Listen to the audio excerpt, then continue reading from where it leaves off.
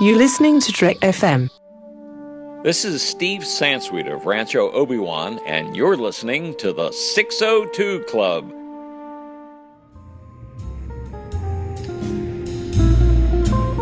There was a little bar in Mill Valley where all the Starfleet trainees used to go. The 602 Club. You know it? I was there more times than I can remember.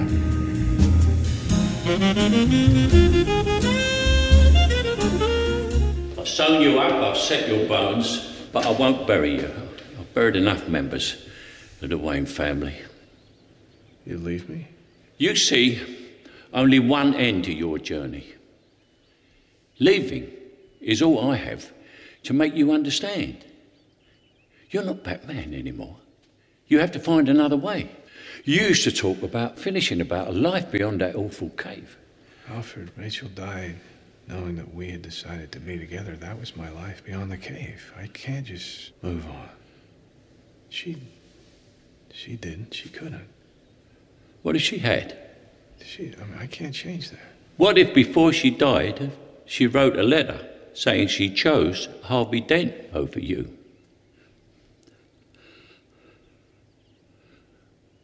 And what if, to spare you pain,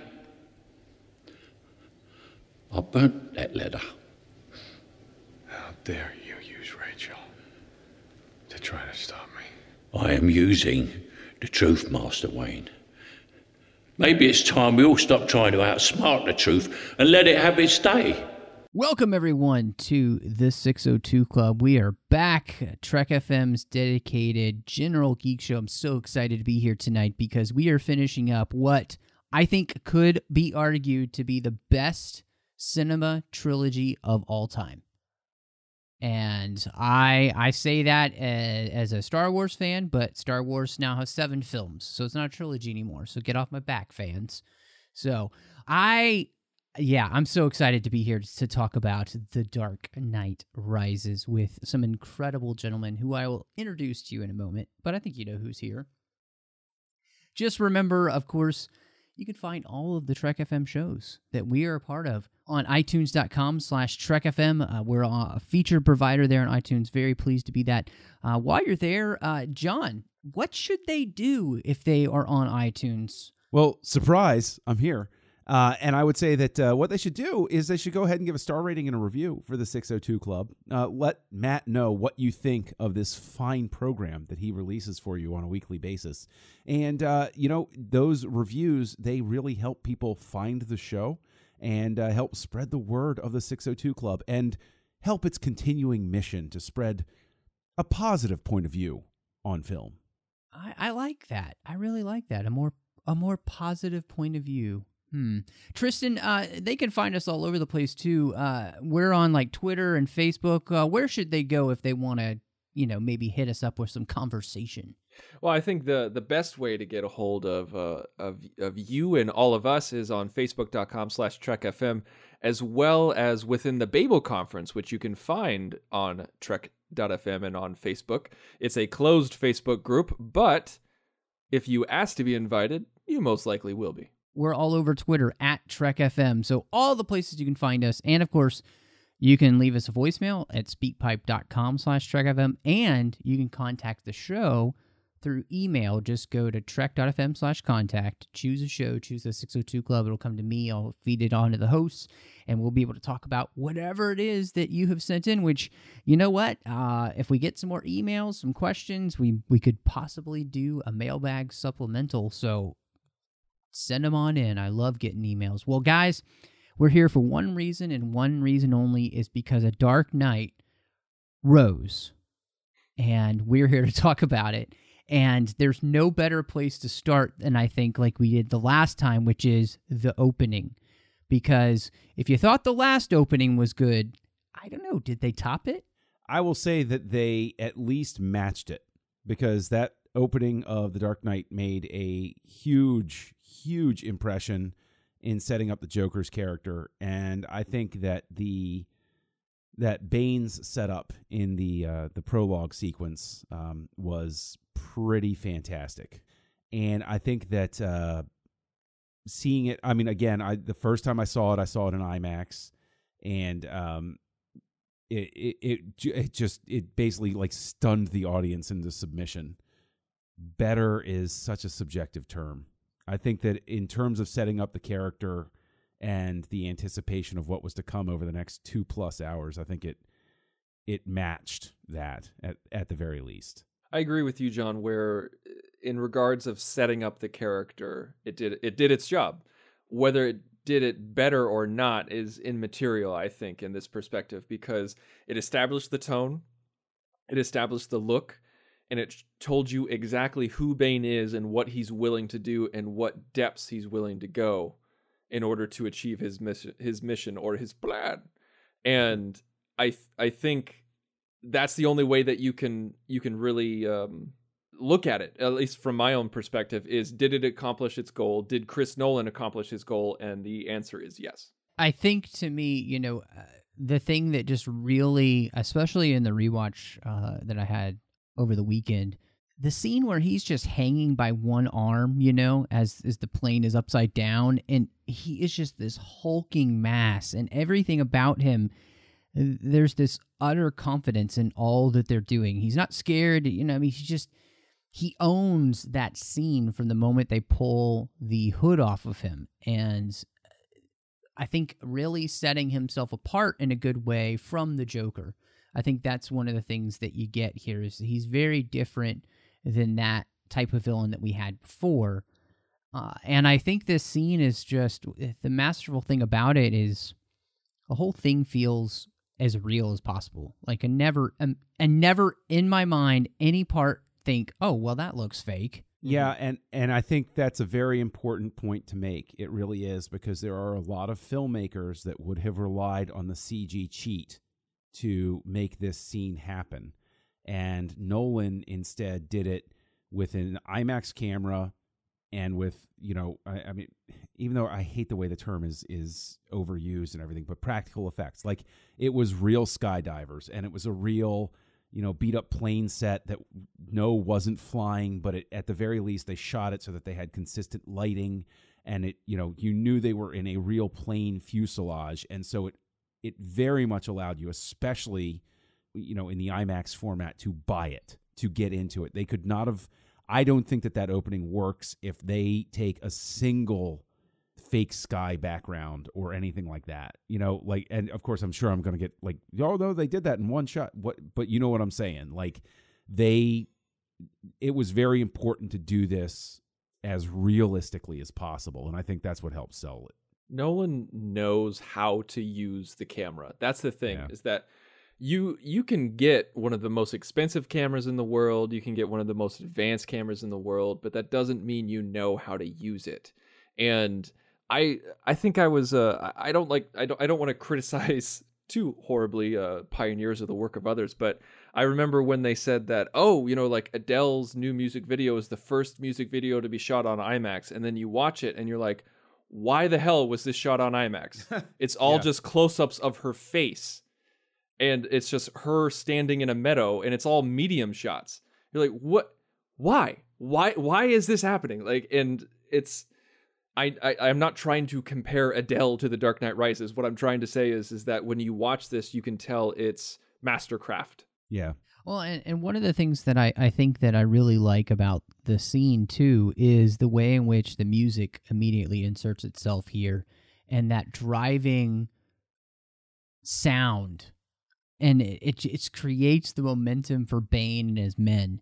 And it's all working together perfectly to create and craft, I think, just a masterful opening to a film that, like you said, John, I think is exactly the way it should be described. It beats you into submission so that the rest of the movie you're just kind of glued to everything that's happening, because if that's the opening, what's going to happen next? And it's the same way that I think they were able to do the same thing that they did in The Dark Knight, which is create an opening that makes you go, holy how are they going to top that? They did the same thing here, and I think it really works. And so everything working together here, and like you said, Tristan, Nolan knowing exactly how to use the camera, where to put it, where to place it, just the right amount of I think sound effects and everything about this works. And I also like the way that the action is telling the story.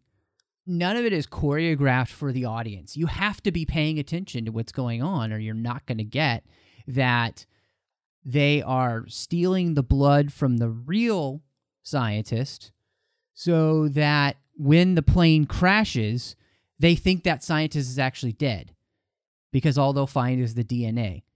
But he's not.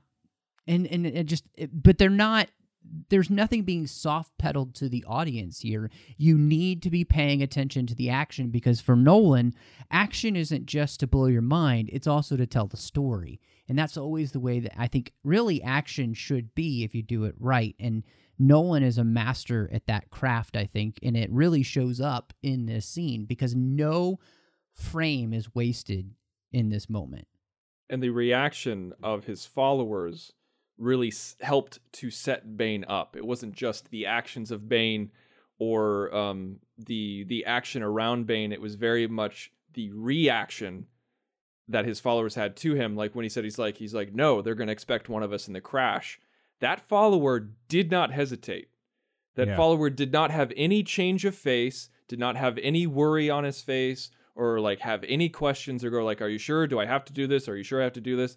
It was all like, okay, yeah, I'll take off my harness. Yeah, I will die for you. No questions asked, except like, did we rise? You know, like, is the fire rising or something? What was the line again? Or have we started a fire? No, he says, have we started a fire? Yes, yeah. The fire rises. And like he puts his arm up, the fire rises. Yeah. Yeah. So yeah. And what's really, I love that you point that out, Tristan, because one of the things that it also does is immediately sets up a framework that we are very much in the milieu of, even still today, of the fanatical follower, willing to do whatever it takes to carry out the plan. And this is, I think, just a continuation of some of the things that we were talking about in The Dark Knight, where Nolan has continued the story to continue to follow the history that we've had, and we're just seeing that progression again of like the even more fanatical follower, and I like it. There's so much happening right here at the beginning of the film. It's just wonderful. I do have a question, and I think this ties into the discussion of the rest of the film and everything. Is when I saw the preview in front of MI4, Ghost Protocol, as soon as the guy said, have we started a fire? And Bane says, yes, the fire rises. I remember, and my cousin who saw it with me disagreed with me. I wasn't the only one that said, oh, he's definitely League of Shadows, right? Was I, like, I don't think I had any special insight there. Like, did you guys walk away with the same impression? Were you instantly sold, like, oh, okay, this is League of Shadows, come back? Or was that a surprise later in the film when you found out that he was, trying to fulfill Ra's al Ghul's destiny? Did this give it away for you? Did this prologue give it away for you? I'll be honest, no. I wasn't, it didn't give it away for me, but at the same time, I wasn't surprised when they revealed it either, if that makes sense. It was just kind of like when they said that in the movie. Right. No, I think I'm with you, Tristan. It felt, I think when the revelation came, it just felt like a nice circular thing. We started with the League of Shadows. We're going to find our way back there. And that Batman's greatest enemy has always been this organization that continually keeps finding a way. I mean, it's like the Hydra. You keep cutting off one head, you think you've got it, and another one comes back. And so I actually just really liked it. But I think, John, you definitely had a leg up on me because I did not realize that, I don't believe, until it just was shown in the movie. But I also don't think I was probably thinking about it that deeply when I saw the trailer. I was probably too mesmerized by everything else that was going on. Oh no, I don't think that I was unique in any way. Like it's a question that I've always just sort of like asked people, because and I get sort of like a 50-50 split. So like I don't think I was unique in any way in that read, but I was just curious. Well, and it's interesting because so we're talking about this as the opening, but there is a actual opening, which is the funeral for Harvey Dent that Gordon is speaking at. And it's a very quick scene, and then they go into this major opening, and then it shifts back to Gotham where they're having Harvey Dent Day. And we really start to come into all the stuff we talked about at last time with the implications of what I like to call the Dent-Rachel deception, because there are two different deceptions that are happening, that have happened, that are mirroring each other, and they're playing out on the personal side for Bruce, but on the larger side for Gotham, and they're showing the ways in which I think lies impact the individual and then society as a whole. And I thought this was, to me, this is the thing that I love about this film the most, is the way in which it dealt with the idea of truth and lies, and, you know, the fact that you cannot build a society based on lies, because the moment they come out, everything just blows up. Yeah, it's interesting because I like thinking about it. Now when I go back to Dark Knight Rises, there's a specific moment, and I know it'll seem strange to tie it this way, but there's a specific moment in the Avengers where he basically lies to them and says that Coulson had these cards on him when he died, and you guys aren't acting like the heroes he thought, and you find out that he was fibbing. And it's so interesting because it's two different approaches to this idea of the lie. Because in the Avengers, they're like, well, this tiny little white lie is okay to tell because it gets everybody together. Whereas Dark Knight is saying that it doesn't. Like, do you think that Dark Knight Rises is postulating the idea that it's the size of the lie that is detrimental to it, or just the lie, any lie at all? Do you think that it's the size of the lie? Because I will straight up say, like, when they shift over with the tremendous gear shift into Gotham and Harvey Dent Day after that opening was a little bit disorienting. Like, I was like, what? Wait, what? No, like, it came down too quick for me. You know, like, at least in Dark Knight, you have that amazing opening, and then you see Batman show up and sort of like, just wipe the floor with a ton of people. And so, like, there's this sort of denouement moment from the opening in Dark Knight, whereas there's just this sudden lurch into a more introspective film. Did that catch you guys off guard at all? Well, you asked two different questions there. Yeah, I know, but like with the lie, but then I guess just while I'm thinking about it, like that sudden introspective lurch, like did that? I mean, I know for me, the bigger question that I'm trying to get at here actually is, did it take you guys out of the film for a second? Because I know that the first time I watched it, it was disorienting for me to suddenly go from this tremendous action sequence to this very quiet moment. No, not really. Sorry to continually disagree with you. It didn't. I think you did a great job of comparing and contrasting to The Dark Knight, because you're right. We had this crazy action scene that was very tense and an introduction of a great character, and then we got to see Batman kick ass, and then we got to calm down a little bit. But with this one, I never really thought about it before, because you're right. It is a slam on the brakes moment, but in that moment, I don't think it bothered me, because I continually was trying to figure out what was going on with Bruce. Like, my mind was occupied while that was going on. So it wasn't so much like, oh my God, like the action has stopped. This is weird. This is awkward. This is, the action has stopped. What's going on? And so my brain was still engaged. So I think that compensated for what you're talking about. It didn't shock me or pull me out. I think what it did for me was that it set up that, again, this is going to be a slightly different type of movie, because Dark Knight definitely sets itself apart from Batman Begins, and this one, again, is setting itself apart from that.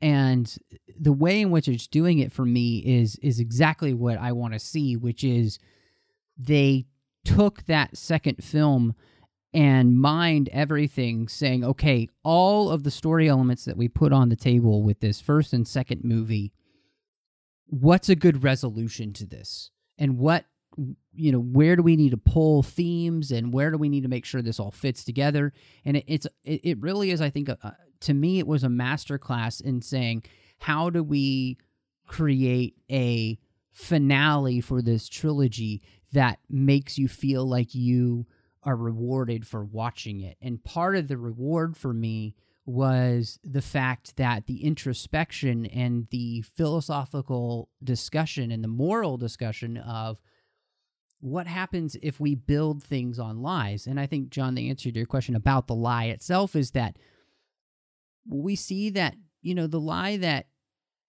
Alfred tells Bruce is a smaller lie, right? But it also has a detrimental effect on Bruce Wayne.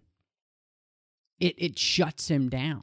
And I also like the way in which they mention in this scene, that Gordon has been paying for the lie with Dent with his own family because he praised the man who almost murdered his family, and he lost them because he was trying to save the city, but going about it in the wrong way. And from the smallest aspect and consequence all the way to the very top of what this has created in Gotham with, we're putting people in prison under a false pretense, with a law based on a lie. I mean, it's just something that from the smallest place to the biggest place, it's just a chain reaction just ready to explode, and it does in the film.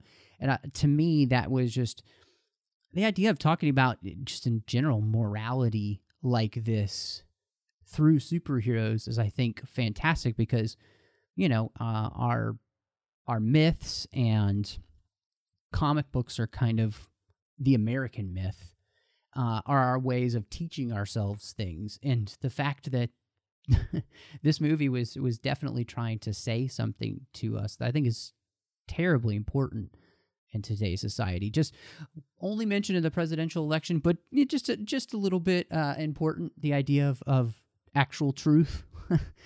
Sure. So, it's amazing. Sure. When I watched this, movie and the entire idea of the Dent Act was happening, and then it was the lie was released, and then the look that John Blake gave Gary Oldman and Gordon, and talking about like your hands look plenty filthy to me or something like that. Yeah. In that moment, you guys might disagree with me, and I think you will. In that moment, I was just kind of like, what the hell does it matter? Like I was kind of on Gordon's side, where it was I might have even been taking it further than Gordon, where like John Blake was saying is like you knew even when they used the Dent Act, all these men are behind bars because of the Dent Act and because of you, and it was all based on a lie.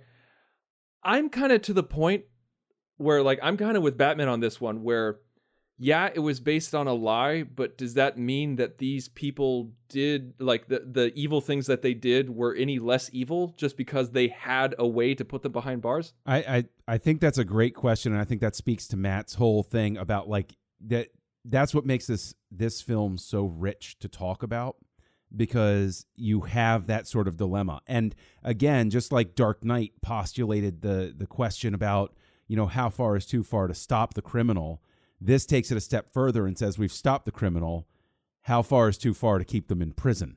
How, at what point do we cross that line? What's interesting is I think you and I had similar reactions of, I have a sort of defensiveness of Gordon in that, because I think that there's enough distance in a sense. I think that watching the three movies close together is better, because if there's one thing I'm going to knock Dark Knight Rises on, there are a couple of things, there are a couple of imperfections I'd pick at, but one of the things is I think that it relies too much on the trust of the audience to believe that things have not been as good for the at-risk teens and stuff like that. Like in the beginning, it's talking about how just like Rachel talks about, like everybody says that the Depression is over, but it hasn't gone anywhere, and so there's this sort of world building step that's missing. And I think if they had built it a little bit better, it would have spoken to my defensiveness of Gordon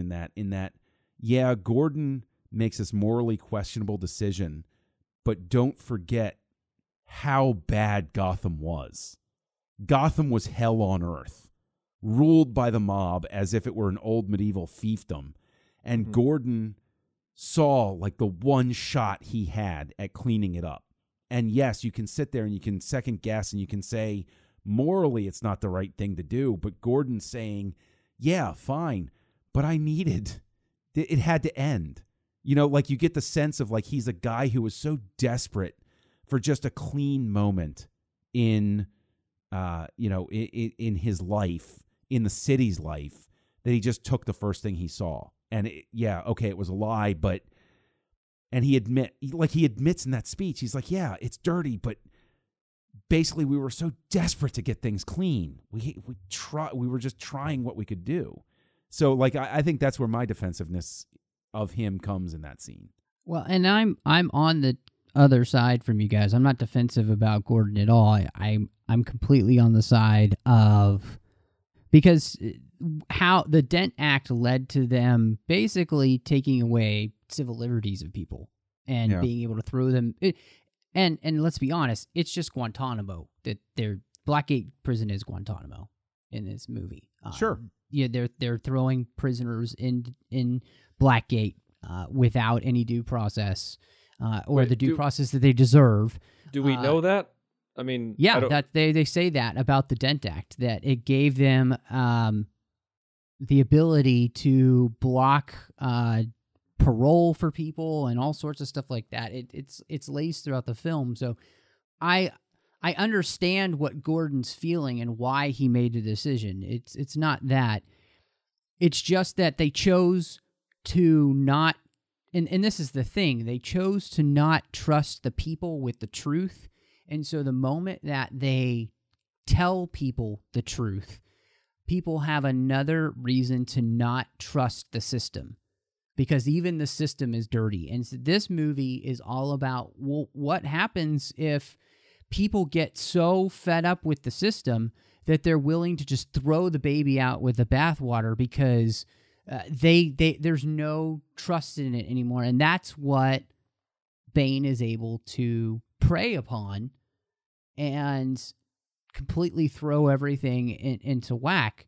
Because seriously, I mean, if you feel like the system is corrupt enough, you're more likely to be willing to burn it down than you are to try and fix it or ever trust it again. And that's the problem with what Gordon and Batman decide to do. They don't trust the people to say, you know what? Yeah, Dent was a good guy. He just made some bad decisions, and that's what we all do. Like they put him up as a savior when you just be honest with people. No, he's not perfect. He did some good stuff. He did some bad stuff. You know, let's focus on the good stuff. Well, I don't think that they put Dent up as a savior so much as they used him as an excuse to make a questionable law. And I don't think that Tristan or I are defending the morality of, bad laws or taking civil liberties away. I mean, Tristan, you may be. I mean, I feel like I know you better than that, but you could be. But I'm not. Here's a question I would come at with that is, yes, Bane uses that as his wedge to, break the prisoners out of prison and get Gotham all riled up, get them all frisky about everything. But isn't Bane in a sense an inevitability? Like, isn't Bane going to come for Gotham no matter what? If he is truly trying to, fulfill Ra's al Ghul's destiny, and Ra's al Ghul's goal was to burn Gotham to the ground and have the citizens go nuts and tear themselves apart, all for the greater glory of the League of Shadows, proving civilization needed to be, hit with a reset button. Like, isn't Bane an inevitability? And what it is they just basically gave him an easier weapon to use than the one he was planning on? Yeah, I think that you hit on the nail on the head. You make Bane's job 30 times easier because you created a milieu in Gotham which is ready to accept the truth that you're going to give it, and the way in which Bane is going to use the truth to his advantage. Instead of, if you hadn't ever done that as Batman and Gordon, and Batman had been the hero and Gordon would have been too, I think the city would have been in an even better place than it is with the Dent Act. Because the thing about the Dent Act, and I disagree with you wholeheartedly, they do they have a whole day called Harvey Dent Day. The guy is like their personal Jesus Christ in Gotham. That's how they put him up there. And he's the Jesus for Gotham. He's the guy that was so perfect that we craft this whole thing around him and his persona and everything, so that when that false idol, as Bane calls him, falls, and people realize that, it tears the fabric of Gotham society in a way in which I think we just see in our own world when people realize how corrupt the system has actually become. Yeah, I mean, the thing is, in terms of the establishment of like Harvey Dent Day, I tend to mentally separate that out from the Harvey Dent Act, just the way my brain works. Because like Harvey Dent Day to me sounds like, it's like a Gotham centric holiday or so. It's almost like does anybody really think about like what Memorial Day or Labor Day are about? It's like, no, I got a free day off work, yay! But like so.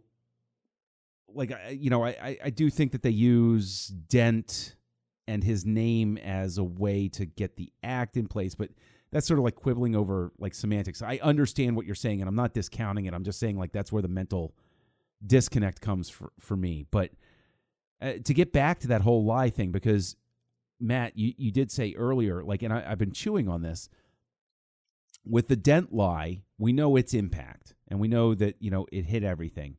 And Alfred's Rachel lie, Bruce specifically cites as the reason he can't move forward.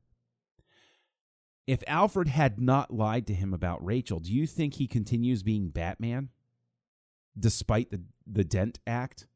I think so. I think because he would feel like he needed something.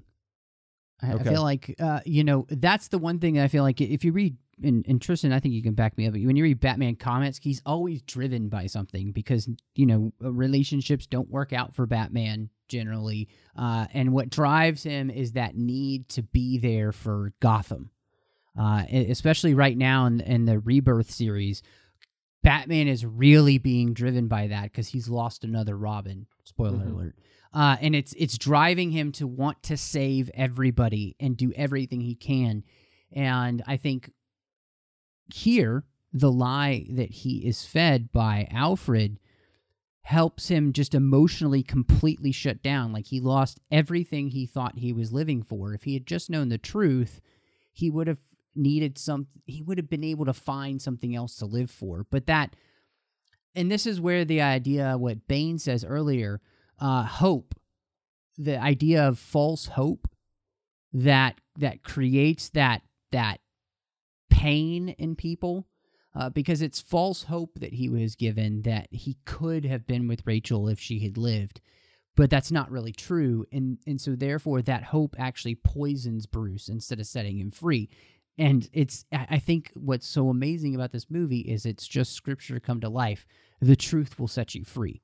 And that's exactly what happens in this movie. It sets Gotham free, finally, and it sets Batman free. And Bruce Wayne. I mean, because this is a story about Bruce, not Batman. Yeah, no, I think you're right. I think it's right to cite that because Alfred specifically calls it out, where he says, they don't want your body. They don't need your body anymore. They need you. They need your resources to make a difference for, the people of Gotham. They don't need you jumping from rooftop. I mean, now I'm paraphrasing, but when they have the whole Rachel argument, and he's saying, they don't need you to throw yourself around at night anymore. They need Bruce Wayne's resources. So I think you're right to call that out. Sure. Why can't we all just tell the truth? Let the Stop truth trying to have its outsmart day. John, I love your Kane impression because thank you. It is like if Michael Caine was 12 years old and dancing around with a lollipop in the fields of Britain.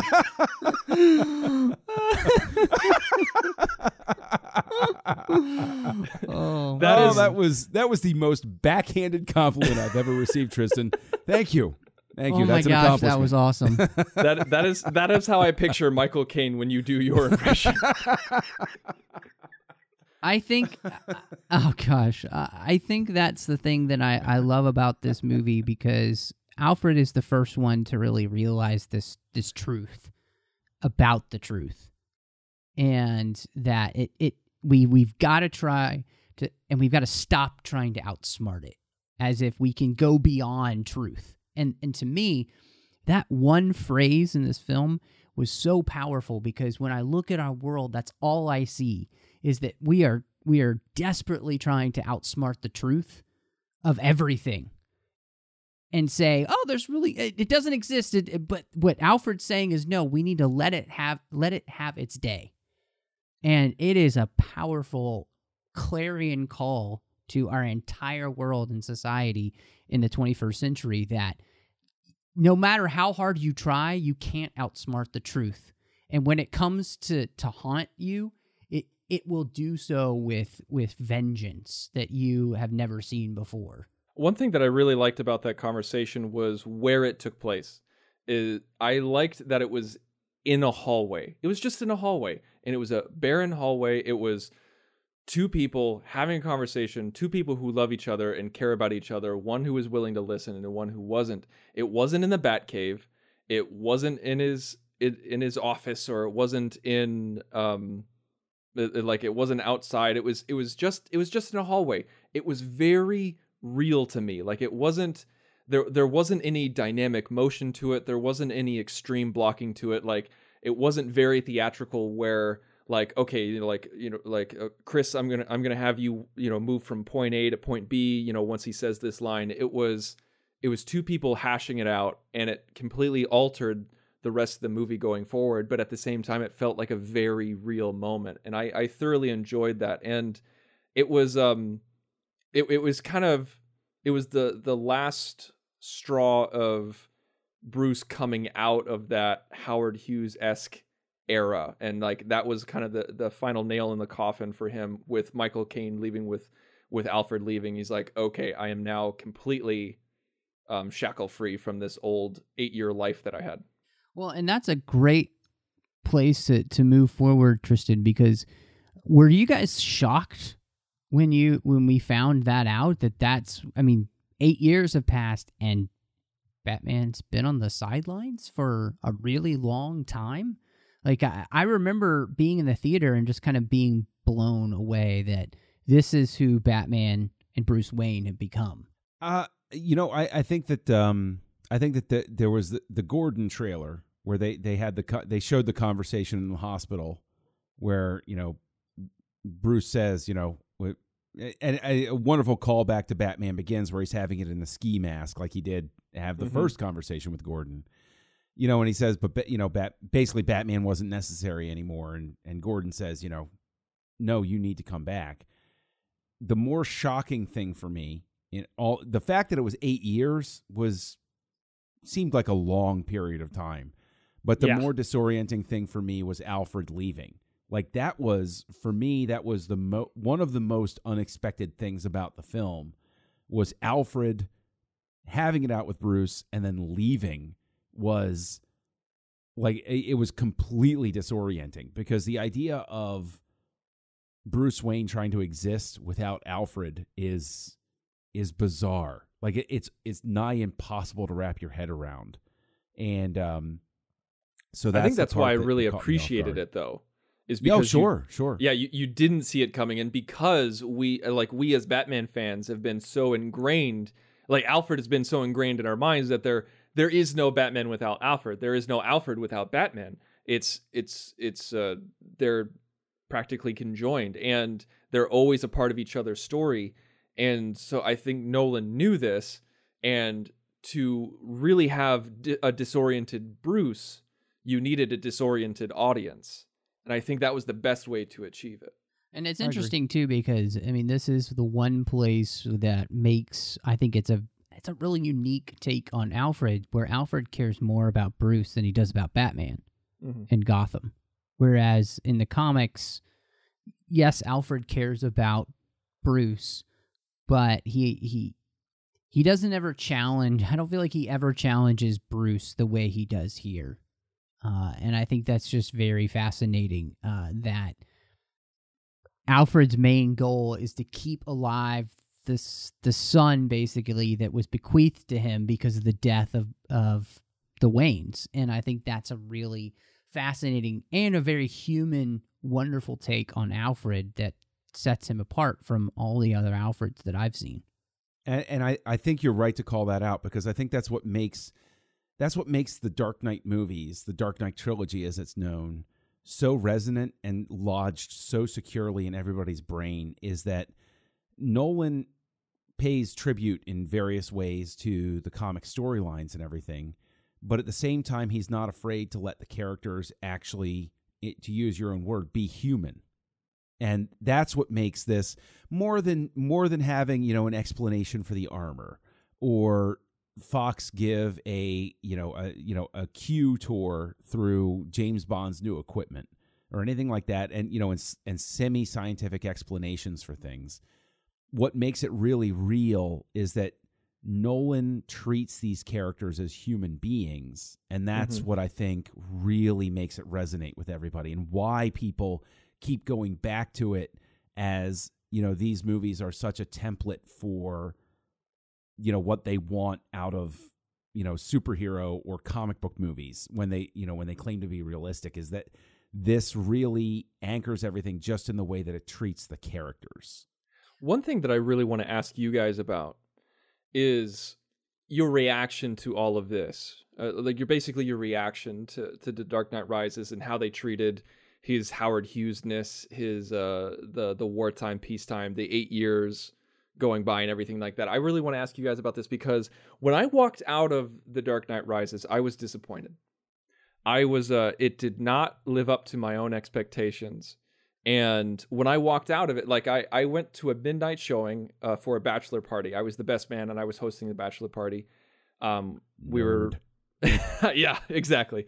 And I went to bed I went to bed at 4 a.m. They all had Shirley Temples at the bachelor party. It was wonderful.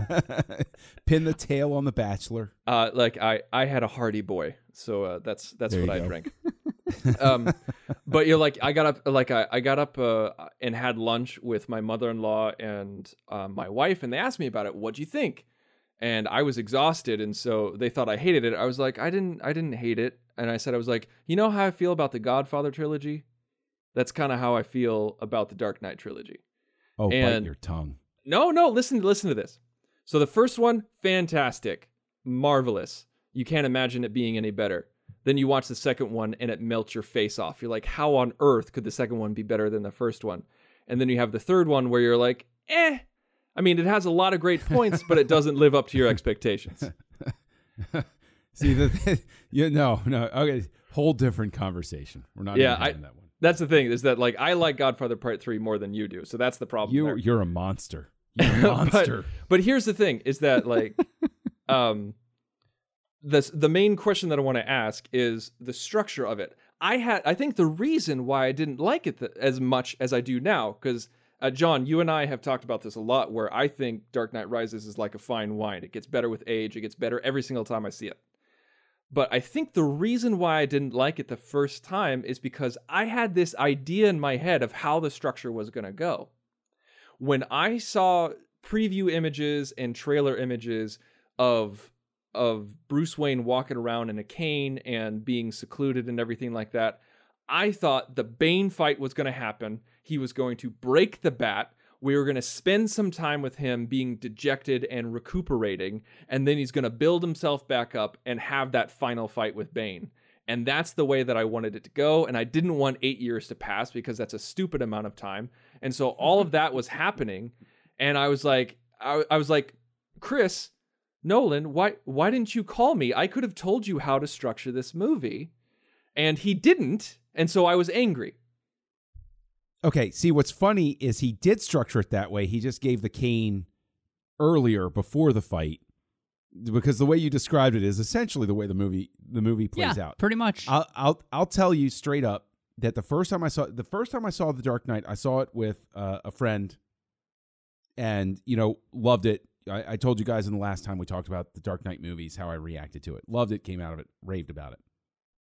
This one I actually saw with Agent Bunn, my wife. And we were sitting there, and I think it was the first time since episode 3 that the two of us went to like a geeky movie like this on opening night. Okay, it was a big monumental thing, and saw it at the IMAX theater, which was even cooler. I cried twice during this movie. The first time I cried was when he climbed out of the pit, and when the bats first flew out, like I cried. Like I was like, this is so beautiful. Like it's everything to me in that moment. The symbolism of it, everything that culminated in that moment, everything that happened, right down to one of my favorite bits of small stage business in a film in the last like 30 years is the camera doesn't linger on it, but when he gets out, he picks up the ropes and he throws it down to the people that are trapped in there. Yeah. One of the most beautiful moments of stage business, period. But anyway, and then I cried at the end. Like I wept at the end because I finally got like a superhero movie that rewarded me to borrow Matt's sentiment from earlier. It rewarded me for sticking with it, right? It didn't give me this morose ending where I was like, oh, well, I guess it's important that they won morally. It gave me an ending where I was like, yay, everybody, yay! You know, like everybody lives, right? But to quote Doctor Who, but in terms of like the cane and the 8 years and all of that stuff, it is disorienting in a sense. But I love it when a movie subverts my expectations like that. Like that is the way into my heart. Is when a movie doesn't say I'm going to play it by the rules you expect, but it says I know what I told you to expect, but I'm going to mess with you. And I'm going to throw things at you that you don't expect. I will react so much more positively to that movie coming out of it. I did not expect, and this is where I'm with you, John. I just didn't expect this movie to basically be Batman Reborn. To have, and not just Batman Reborn, but Bruce Wayne Reborn. Never expected that. The idea that Bruce Wayne would be able to hang up the cowl at the end of the film. To me, I never expected that because that's just not what we expect from a Batman film. We don't expect there to be a resolution for this character that ends up without him dying. And so the fact that you have, I think what you were talking about, John, the literal rebirth of Batman who, has been thrown into the pit, into hell, transcends hell, comes back out even stronger and better than before. But it's not just because he's a faster, stronger Batman, but it's because he's the Batman who's going to step out of the shadows and into the light. He's going to stop being the Batman that the cops are afraid of, but be the one that is standing next to the cops on the steps of, the city hall there, defending the city. I mean, I think that was the thing that, for me, that was so beautiful about this film, is that the Dark Knight found his way to the light. And he's no longer just the Dark Knight, but he really is truly the savior that not only Gotham deserved, but that it needed. And to me, that's where this film transcends the Dark Knight, because it took all those themes and it drove them home like a spike on a cross, to use that biblical terminology. Like it was the thing that it was the perfect punch in the gut that I needed that actually made me feel good. Does that make sense at all?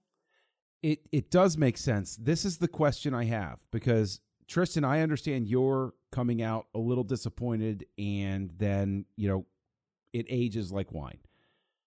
Matt, obviously I understand your walk out of it and saying, this is fantastic, I love this. But there is definitely a more mixed reaction from the fan base than there was with The Dark Knight. The Dark Knight, you talk to anybody, overwhelmingly positive reaction to it. Dark Knight Rises, you will still find people who don't care for it. Why do you think that is? Why do you think that there are people who don't dig it?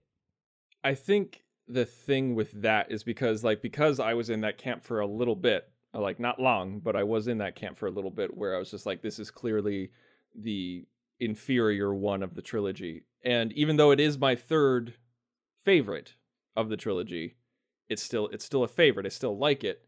In many people's eyes, it is inferior. And I think one of the main reasons is because as great as Nolan is at directing, I think he and the screenwriter, as in his brother, make the audience make too many leaps, where there's too many moments where you have to suspend disbelief. And I don't like that. One major one that is coming to mind is like, oh, we can't find Bane? Send every single police officer down into the ground. I don't care if they're on training missions. You send every single cop you can in single file, and then we will find him. They weren't single file. Just throw that out there. Yeah, I'm exaggerating. Shut up. But they might as well have been, because it was so utterly ridiculous. It was so beyond the pale of this would never happen in a million years, not even from a movie standpoint. That's the thing, is that, like, yes, we're talking about a man who flies around as a bat and beats people. What we're talking about is there's several of these moments when you're like, really? We're doing this? Or like, really, we're going in this direction? Clearly the screenwriter wrote himself into a corner, and he's like, oh, well, we'll just send all the cops underground. Let me ask you a question. The best time to commit a crime in any city would be when, I would argue, when the professional football game is happening. Yes? Yes. Trust me, all of the cops are available to do your giant mission at that time because everybody's paying attention to the game. So maybe Nolan was making a clever commentary on consumerism, Tristan. Did you ever think about that? Yes. I kind of like that. I am just too much of a plebeian to understand. And also, like, you just like the stuff with Talia, and like the the stuff with the bomb. It's just, there were so many things that were just like jump points, and like not enough bridge points, too many jump points. And possibly the worst death scene ever in the history of film is in this movie. That's not the first time I've heard you say that. I disagree with you, but whatever. Find comfort in the fact that you're wrong, and then we can. Okay, sure. That's how we're doing it. Okay, go ahead. Sure. Please. No, y'all need to take this outside, because Ruby does not like when you smash up the chairs, boys. Oh man. Okay. No, I can hear what you're saying, Tristan, and my wife and I had this conversation as we were watching the film. She turned to me and said, that's dumb. Yep. You're not going to send all the cops down there. I get what you're saying, but I also, when I'm watching the movie, I can understand the logic of the film, and why they do that is that Bane and his group have created a sense of paranoia in the city, and I think they count on the overreaction of those in charge. And that overreaction is this stupidity of sending all of the cops underground, or at least a majority of them. Because even if there were some, say you have 100, 200 cops left, it's not going to be enough. So the point is they got the majority of them down there. And I think they've created just a situation that,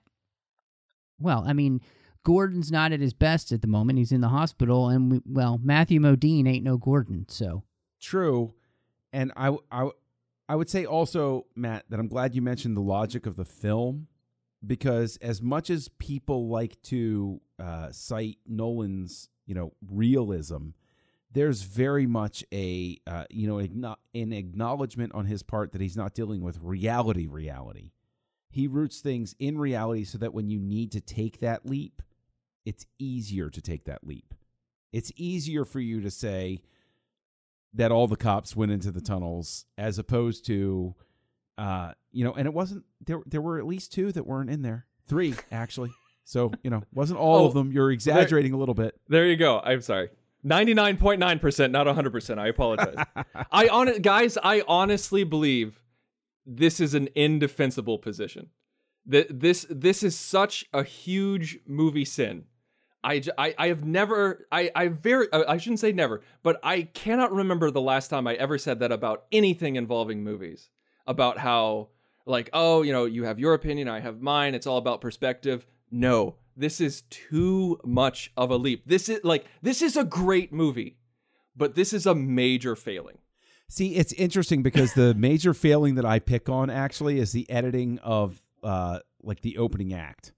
You always say editing. Like, whenever you have something wrong with... This is just an outside comment. Oh, okay. Whenever you have something Batman wrong v with Superman, the film. I don't like the editing. Yeah. It's like he's George Lucas or something. I don't like the editing. John, I'm not saying you're wrong. I'm not saying you're wrong about any times that you've mentioned editing. I'm just saying that whenever you find something really wrong, that's usually the first thing that you go to. Yes, it is, because in the very beginning, if they do not show Alfred... Basically, the senator being missing, and you know they show him mourning, and then it's the next night, right?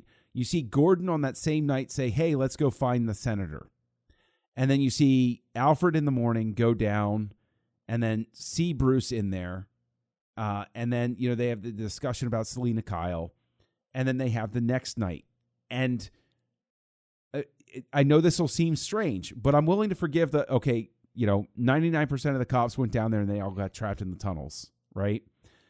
And then what I fixate on is, why is Gordon wearing the same suit with the thing in his pocket the next day?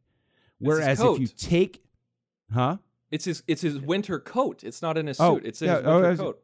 Oh, no, nobody changes... Oh, no, it's not. It's a suit coat.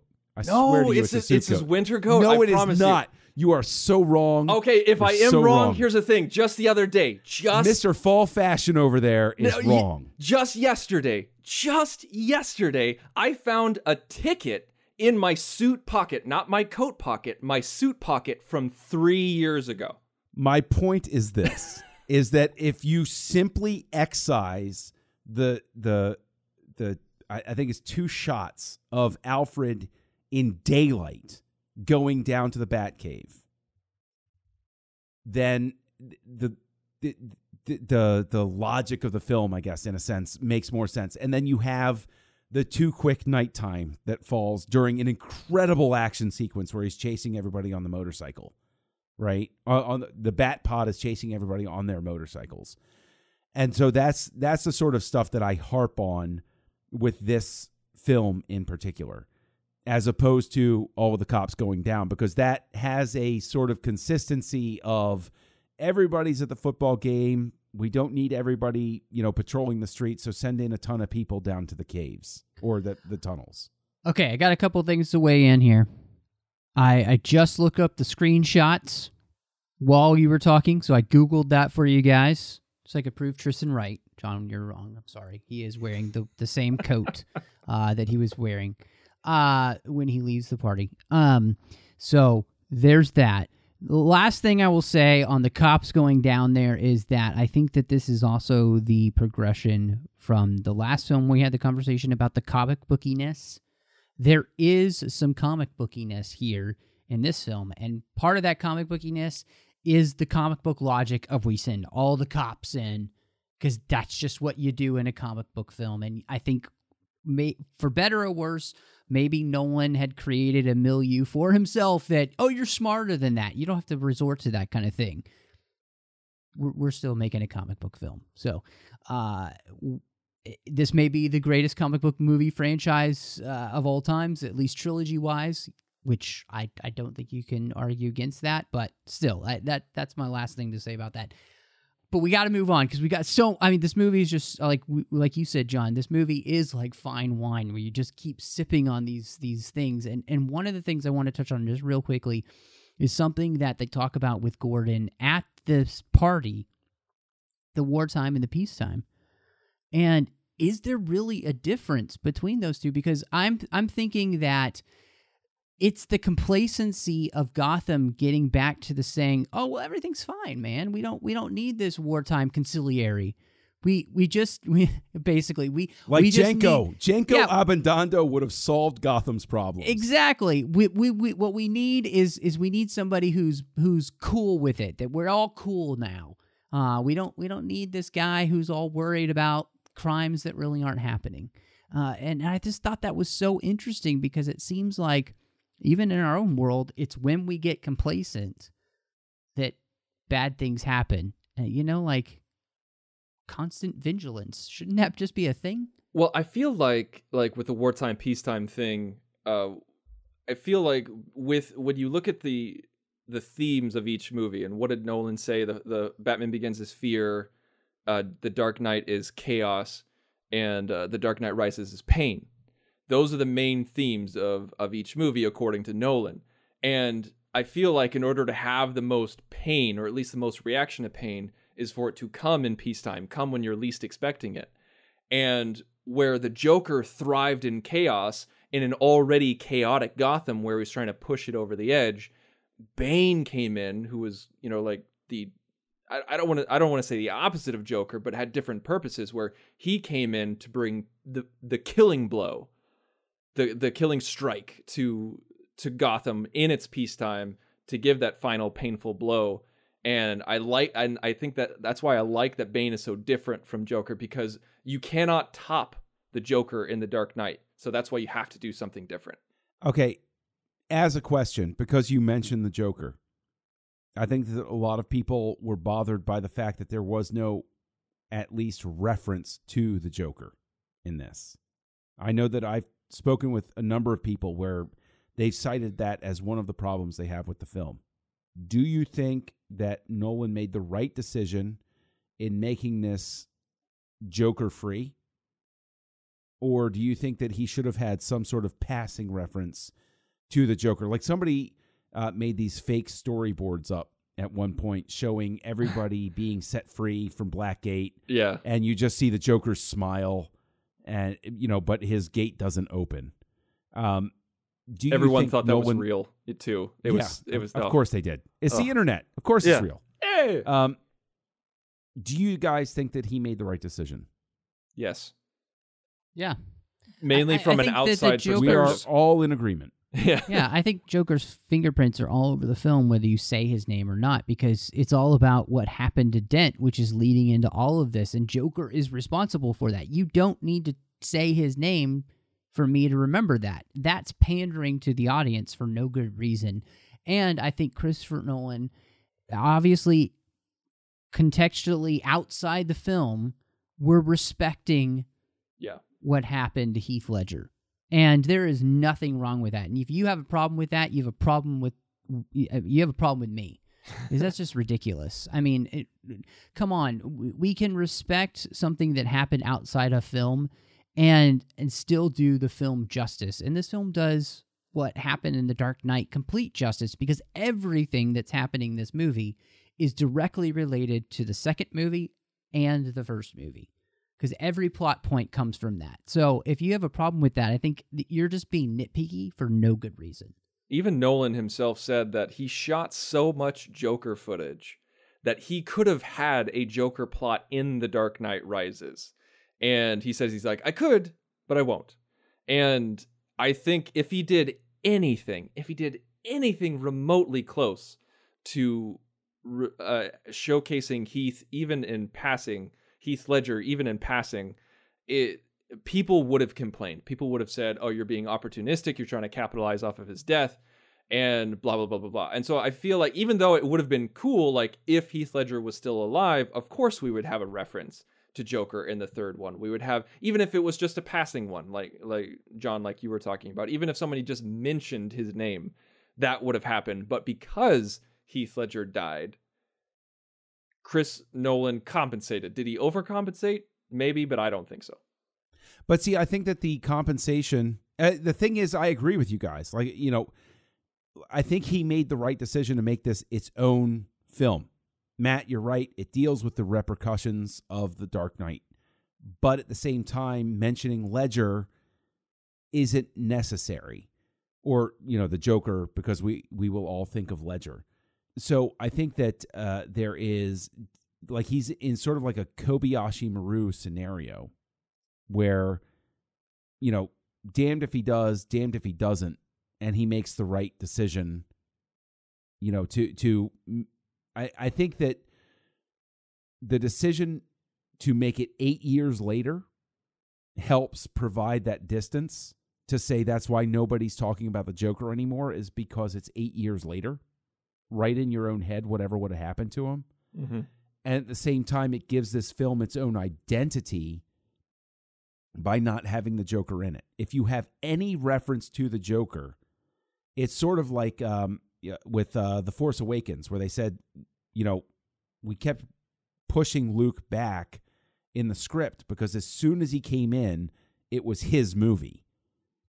So I think that probably the Joker, if he's mentioned at any point, it becomes, people become fixated on the Joker. So yeah, you know, I think it's right. And I think that the 8 years, I think that explains why there's that giant time gap between the two films, is because it's believable that 8 years later, people aren't talking about him anymore. Yeah, I think you hit it on the head there. I think that's a big portion of it. That's a big reasoning behind it, because then it would become his movie. People would be wondering, like, oh, are we going to see him? Is he going to use some footage? Any kind of mention, people would be expecting that instead of focusing on the movie. And also, think anybody who's arguing with us right now or disagreeing with us, think about this.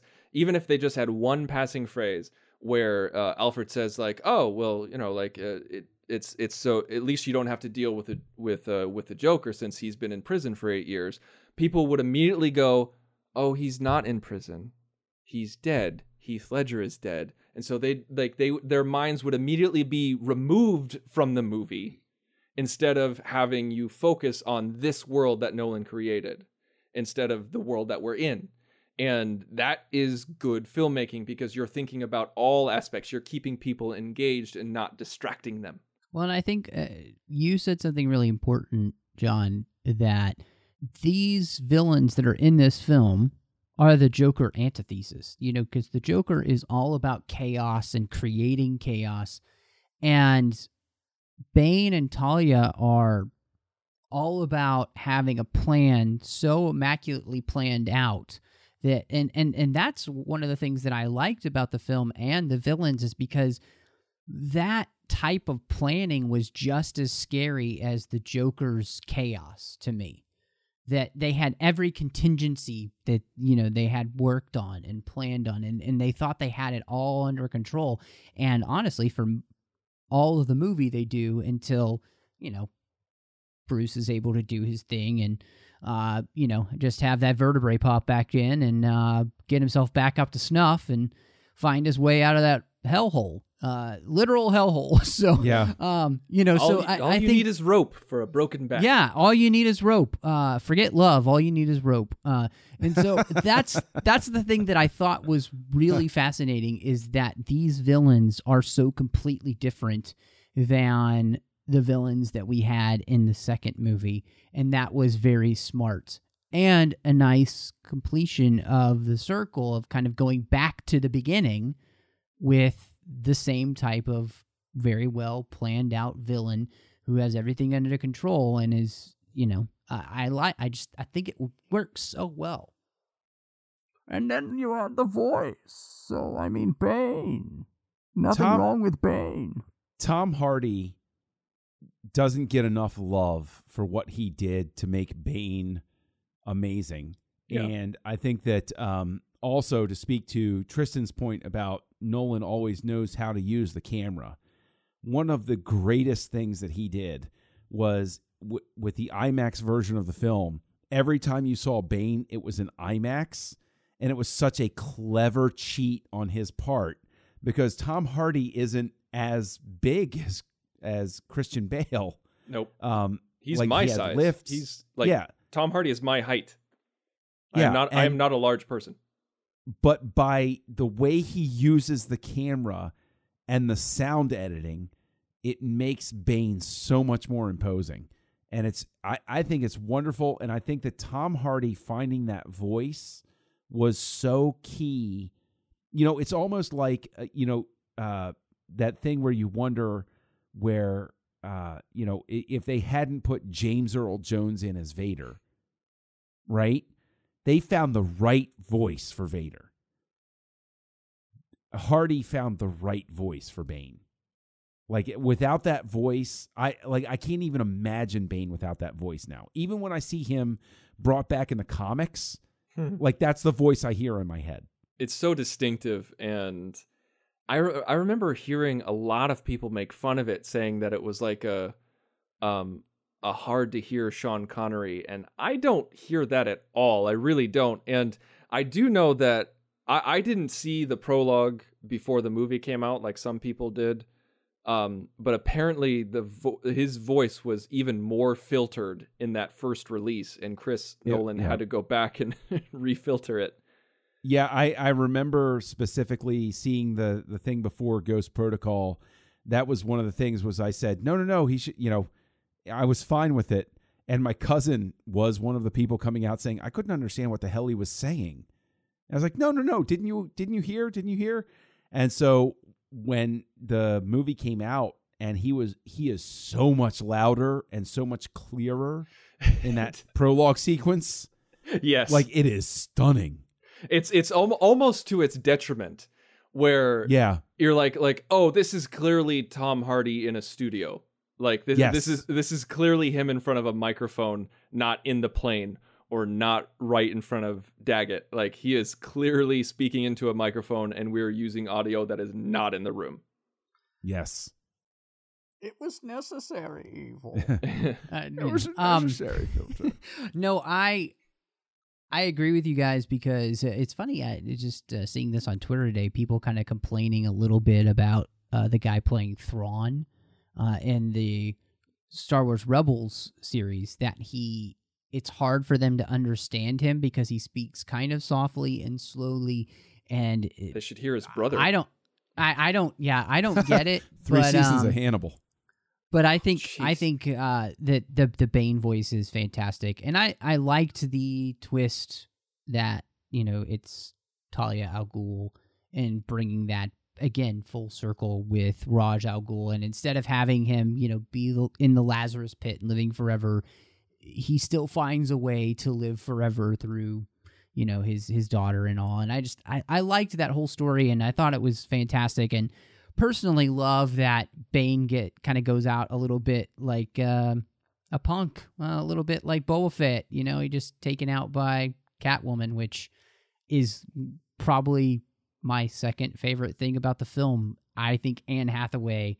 Let's jump into it, because Tristan is giving me the face like I'm an idiot. Because you said this is your second favorite thing of the film. That is my second least favorite thing of the film. I love it. I think she is perfect in this movie. I agree that Hathaway is perfect as Catwoman. This is the fine line that I sit on. I think it's a great, funny moment when she's the one that winds up shooting Bane, spoilers, and saving Batman at the end. But I can also recognize that it's a bit of a cheat, because they, to borrow Tristan's phrase, they had written themselves into a corner. There's no other way Batman's getting out of that. And the only way that it's going to happen is with, somebody showing up and taking Bane out. And I mean, it's sort of like you could almost open up a whole other moral quandary sort of question, where it's like Batman's all like, no guns, no killing, no matter what. But if you shoot somebody, okay, cool. We're all right. It made me think of Simon from Demolition Man, when he's pointing the gun at the guy who genetically modified him so that he couldn't kill him, and then so he just tossed the gun to another guy and said, "Shoot this fool." Yeah, okay, that's a good call out. Well done. Thank you. But what I like Deep about pockets. It is that this is the relationship between especially Bruce and Selina is one of Bruce finding a way to help her redeem herself. She has been trying to find a way out, wants a way out, and so what Bruce is able to do is to finally give her that way out. And then again, it's not the Dark Knight, it's the light knight. Like he's become the white knight. The white knight that we all said that Harvey Dent was, but it was a lie. But Bruce has become that now. And he's found a way, to help rescue people in all sorts of different ways. And for her, it's morally and almost spiritually help her find that way back towards the light as well. And I like that she makes the choice to turn around, come back, and help Bruce. To me, it works because thematically it's working with the rest of what's happening with the movie. And honestly, Anne Hathaway is just brilliant in this role. I mean, when she steals the pearls from him and she kicks the cane out, and the way she does that so nonchalantly and snarkily and everything about it, it's exactly what the way and I think it's the chemistry that she has with Christian Bale and in the way that they play the role together. It's just phenomenal. So, and I mean, it leads to him being able to go, so that's what that feels like, which is probably the best line in the movie, if you ask me, because he finally knows what it feels like. I wouldn't say it's the best line. I'm just saying to me. I said to me. It's a nice pull from Kingdom Come. I'll give it that. I really like that. But I agree with you. I really enjoy Catwoman's redemption arc. I enjoy the fact that Batman acts in that way and pulls her along, the track of, like, I think that it's very much a relevant theme, even more so today, of the idea that people, because Selina Kyle is trapped in this idea that no matter what you do in the past, even if you change, even if you make your life better, people aren't going to let go of what is on the record. And that's what she's trapped by. And Batman, I really love the fact, is the one that gives her the means and says, no, if you want to change, you can. And you can, like, so there's even a more meaningful redemption arc. Instead of Batman taking on the sins of Harvey Dent at the end of The Dark Knight, he is willing to put faith into Selina Kyle and say, I'll give you the means to turn your life around if you really want to. And she does. And that's what's so beautiful, because not only he literally can wipe away her sins. And I think that's the thing, is like, he can do that if she's also willing to make the turn. And again, it's a really Christian spiritual idea of being able to turn around and put your faith in something else. And that's what she does. She's able to do that with Bruce, and he's able to reciprocate what he says he can do, which is to literally wipe away her sins from the world, because both him and her are going to disappear at the end of the film. But it's also a beautiful thing because it also leads Bruce to doing the thing of carrying the entire sin of Gotham away. In the light of the bomb. I mean, so what's happening in this film to me, and again, this is where I geek out, is there's a movie that's telling a story which I believe to be true, but to the rest of the world in a way that they can comprehend it. Like it's a spiritual, there's spiritual truths being played out, and that's why I love this movie more than all the others in this series, because of what it does, and Catwoman and just happens to be a part of that story as well, and I think it really, really works. So, did you guys like Blake? Did you like that character of John Blake and what he'll represent going forward? Yes, I do like Robin John Blake because of the fact that he is Dent-like through the movie. And then at the end, in a sense, even though he's the one that castigates Gordon over, you told a lie and, you worked outside the system and it's wrong, he's the one at the end that says, that basically acknowledges Gordon's point, where he synthesizes this idea of being committed to the truth of everything, but at the same time recognizing that there are times where you need to work beyond the law in order to get things done. And so I like that about his character. I like the arc of the character. I like the idea of the character and the character himself more than Joseph Gordon-Levitt's portrayal of that character. I like Gordon-Levitt as an actor. I really do. I like him a lot. There are certain times when I feel like I maybe it's because I'm such a Third Rock from the Sun fan, but there are certain times I feel like he's putting on this much deeper voice than what his real voice is. And I know, like, we saw him go through puberty on TV, but anyway, that's besides the point. But there's just certain times when I was like, Levitt, you're acting like you're acting. Just act. But the idea of the character and what the character accomplishes, and especially at the end where a new Dark Knight rises, I was in love with the final shot of the film. I love the symbolism behind it. I love how they worked it in. I loved how they set it up. I'm not entirely in love with them using the Robin cheat. I think we would have been able to make that leap without them spelling it out for us, I think. But that's neither here nor there. It didn't ruin anything for me, whatever.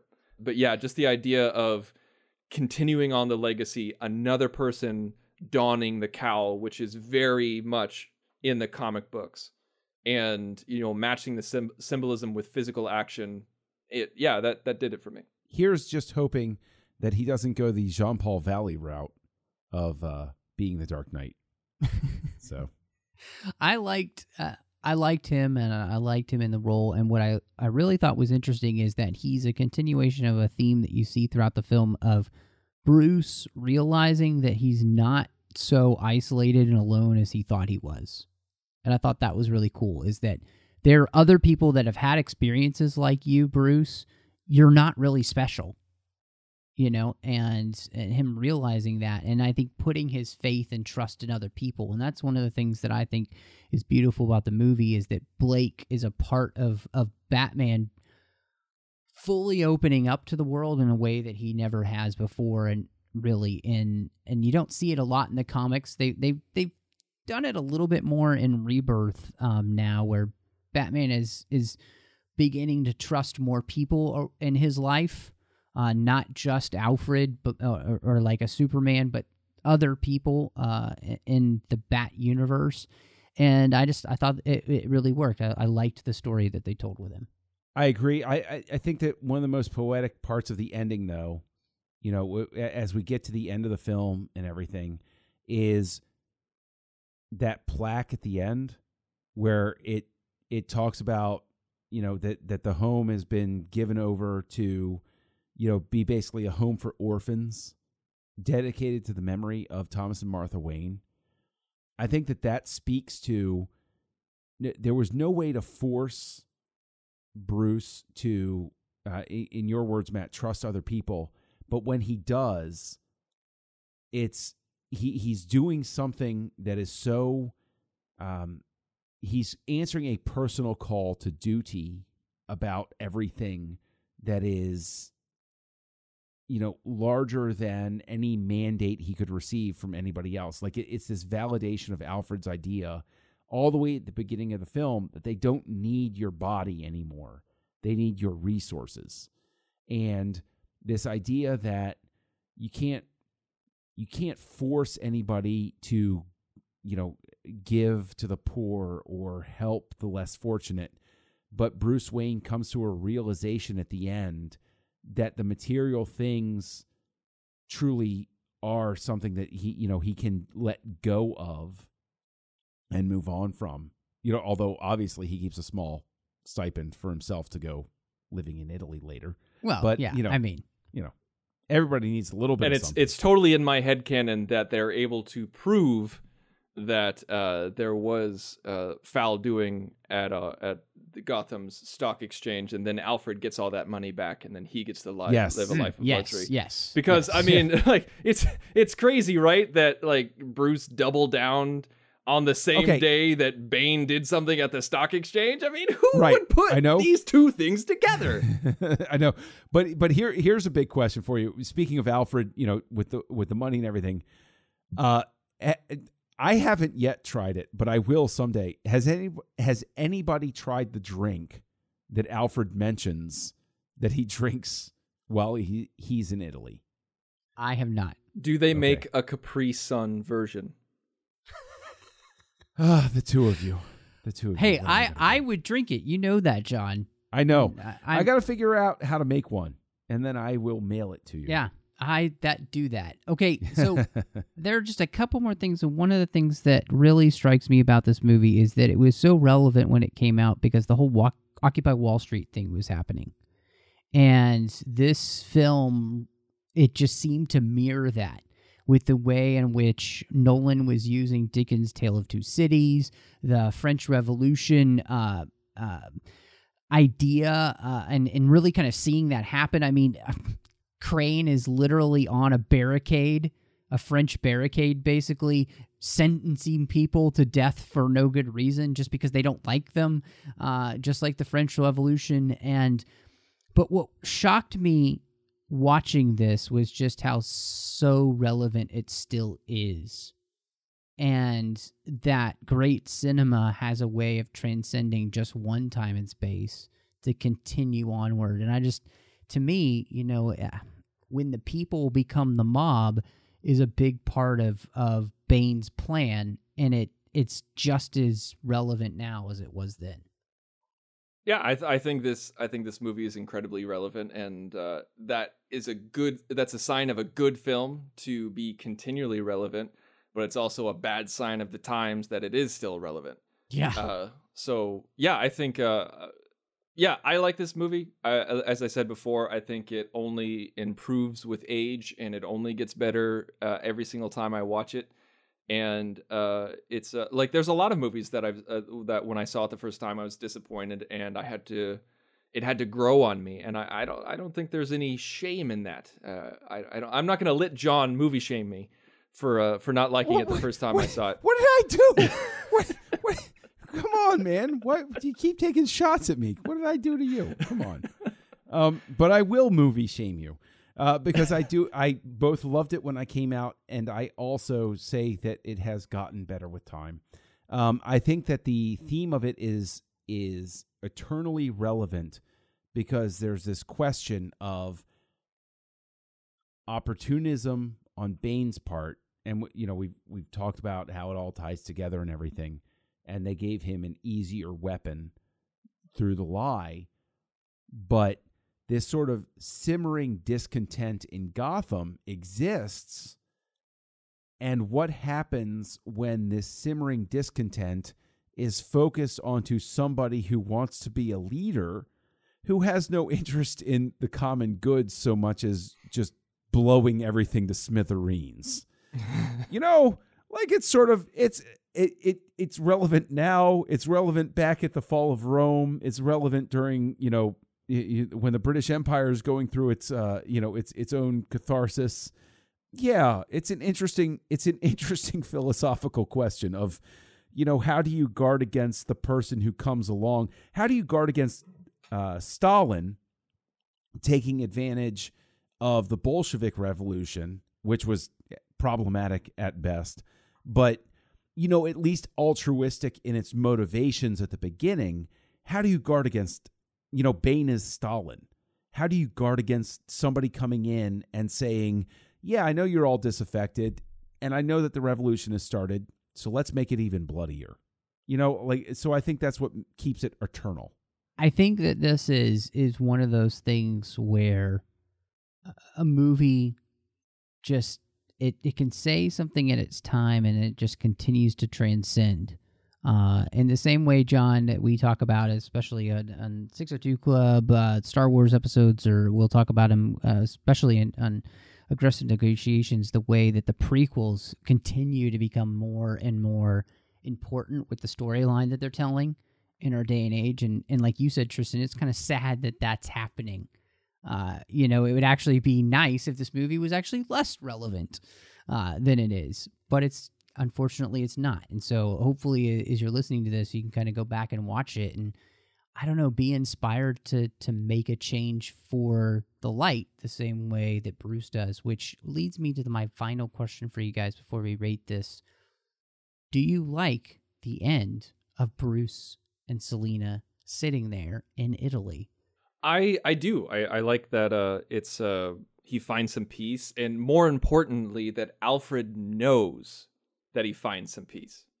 That's the key thing for me, is that if Alfred was in Gotham thinking that Bruce was still dead, and we, the audience, saw Bruce run around Italy with Selena, I'd be like, send him a letter, do something, let him know, like, so he's not like sobbing every single night saying that he failed the Waynes. And so that was the most important thing for me in that scene. And I like that he found peace. I like that he moved on, but that Batman, or at least some version of Batman, will continue to live on. And we, John, I don't know if you know this, but comic books are the perpetual second act. And really? Yeah. What? What? I've only ever heard that on one show. That's stunning. You've caught me off guard.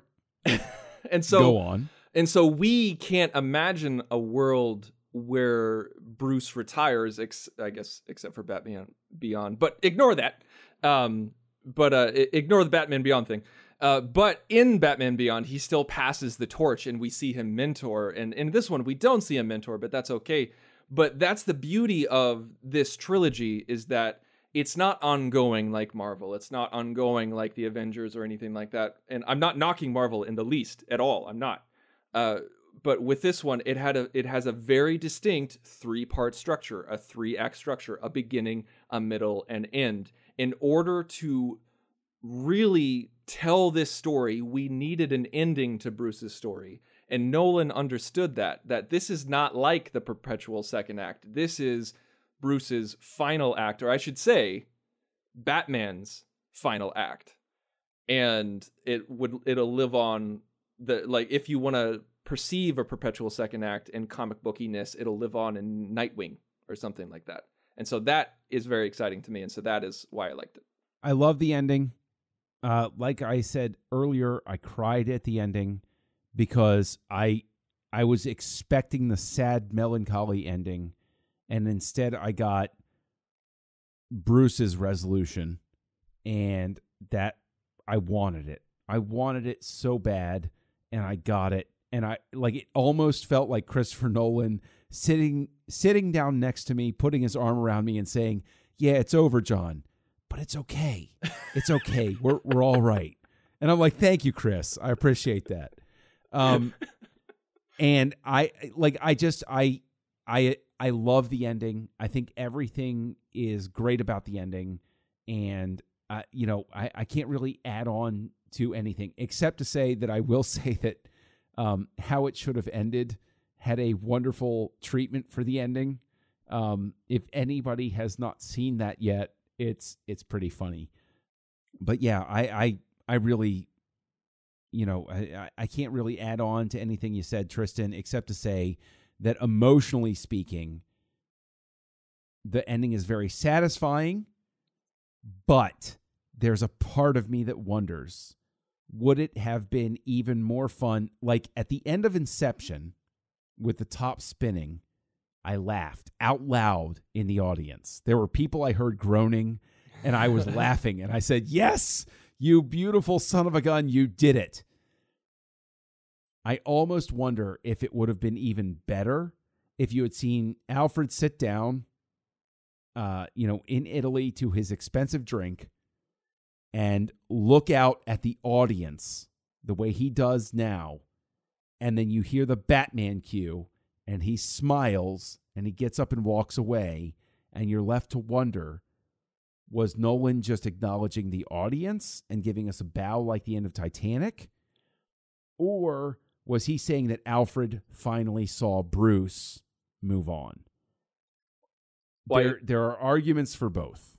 Well, I think people still perceived it that way. Like, Nolan had to actually go to the press and say, "No, this is the real ending. Like, there is no ambiguity," because a huge faction of the fan base was still so affected by the ending of Inception. They're like, no, it's just a daydream, man. Alfred was hallucinating. Yeah, no. I thought the language of the end, the visual language of the ending was very explicit. It is very explicit. He saw but Bruce. Just the other day, oh my God, people. Just the other day, somebody posted a GIF set of the funeral scene and Alfred is there. He's looking at the gravesite, and someone posted it underneath and said, if you look closely, he's not actually apologizing to Bruce Wayne. He's actually apologizing to Tom and Martha for failing them.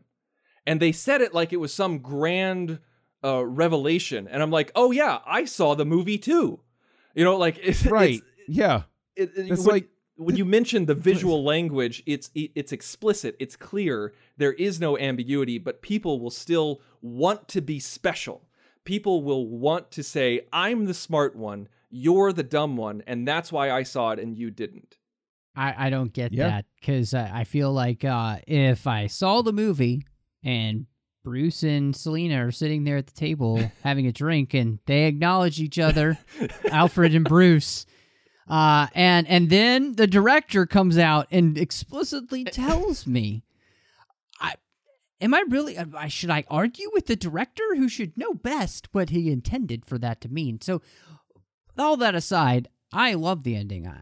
I'm right there with both of you guys, because I think, because Nolan is specifically making a trilogy, he does complete the story. And it gives us that resolution, like you said, John, that you do want for this character, which I do care about. People say that Nolan's cold and he doesn't do enough emotion, but I care about this character. And part of that is just because I care about Batman when I see him on screen. But the other part is that I think that the storyline, especially the introspection and the pain that Bruce has been going through in this film and throughout the others, all piles up to the point where when he, steps out of that hellhole, and he's coming back to save his city. And then he makes the decision, that he could die. Is he going to die when he brings the bomb out? Did he fix the autopilot, all that stuff? That he's willing to give it all up, Batman, and say he's done his part and be okay with that. But set up somebody else to take his place, I just thought was fantastic. And what I love, too, is that, it's Selina that he leaves with, somebody who understands him in a way that most people can't, because she's lived that double life. And so the person that you're sending him off with is somebody that will be good for him in return. So the whole thing, it works to me as just kind of a masterpiece, which leads me to ask, what do you rate The Dark Knight Rises? That's a tough one, because I think that the philosophical questions that this one raises, and as evidenced by the conversation that we've just had, there's a very rich exploration that occurs thematically in The Dark Knight Rises.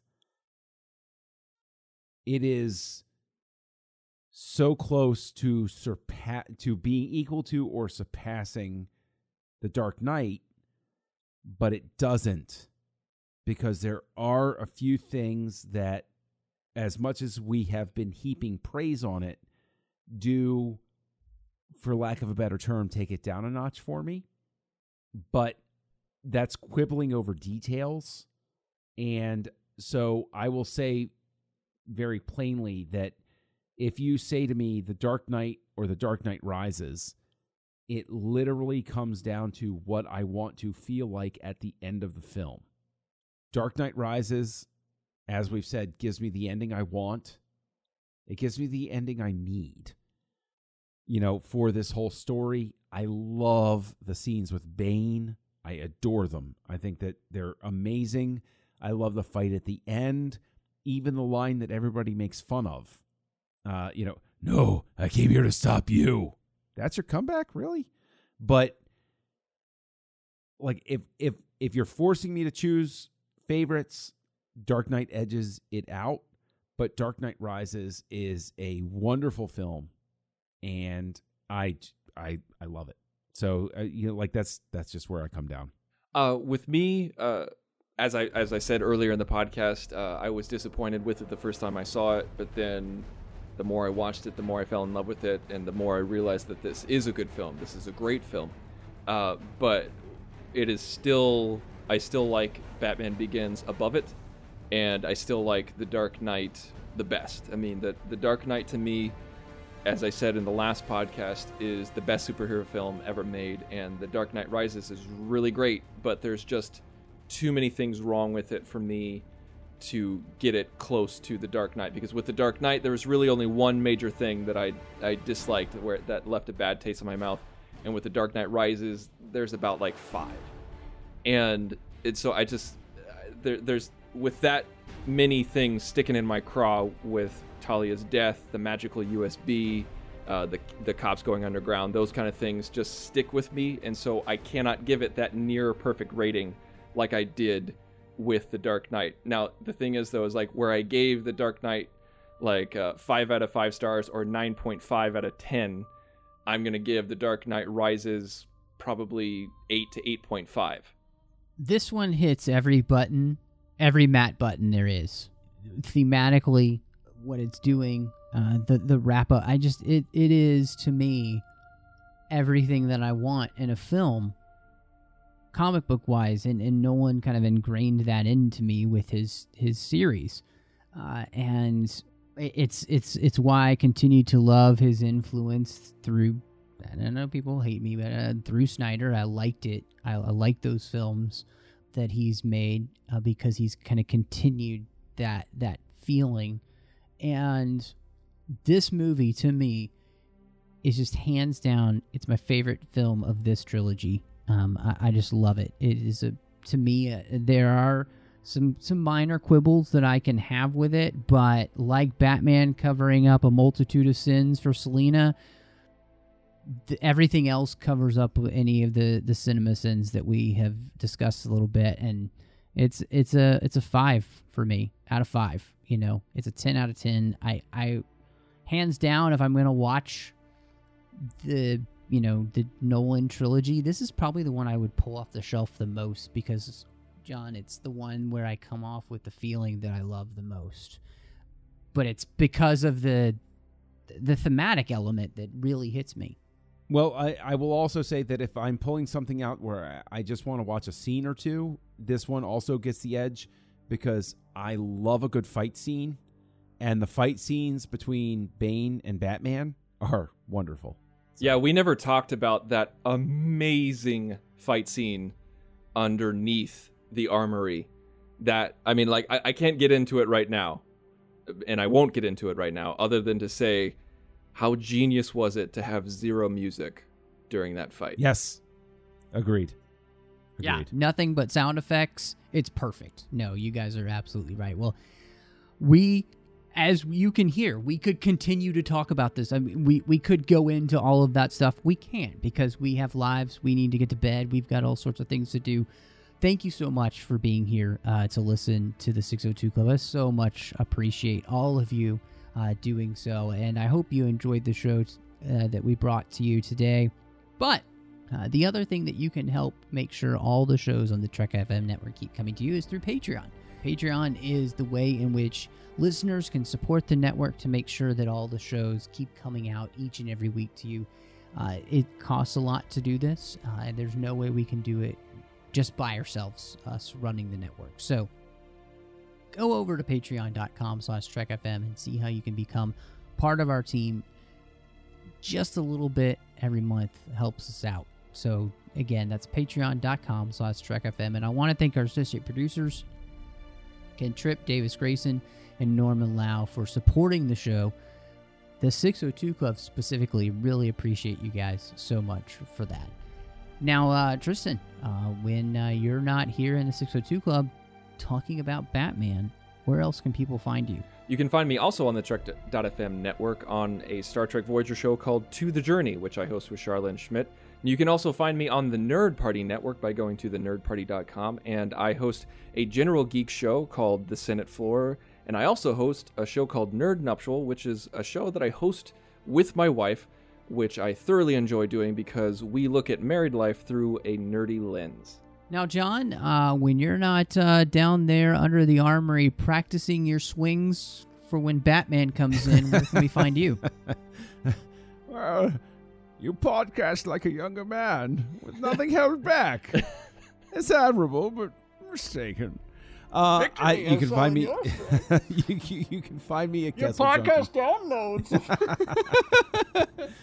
You can find me at Kessel Junkie on your social network of choice. You can find me actually co-hosting here on Trek FM Stage 9 with Mike Schindler, where we explore the non-Trek work of Trek creators. You can find me co-hosting Words with Nerds with my pal Craig, where we get into all sorts of zaniness. And, of course, you can find me on my own podcast nuptial on a show called Aggressive Negotiations, a Star Wars podcast, who I have to be honest, I co-host with a charming and bearded young fellow by the name of Matthew Rushing over on the Nerd Party Network. Ooh, I'm just all aflutter after that, John. You just talk about re-upping the nuptial there. I really appreciate that. But yeah, check out the Nerd Party and our show, Aggressive Negotiations. We have a blast. You can also find me on Twitter at MattRushing02. You can find me here on the network doing The Orb with Chris Jones, to talk about Deep Space Nine. And, of course, you can find me on Literary Treks with Dan and Bruce as we're talking about the books and the comic of Star Trek. And there's only one thing left to say. Thank you so much for joining us. And y'all come back now, you hear?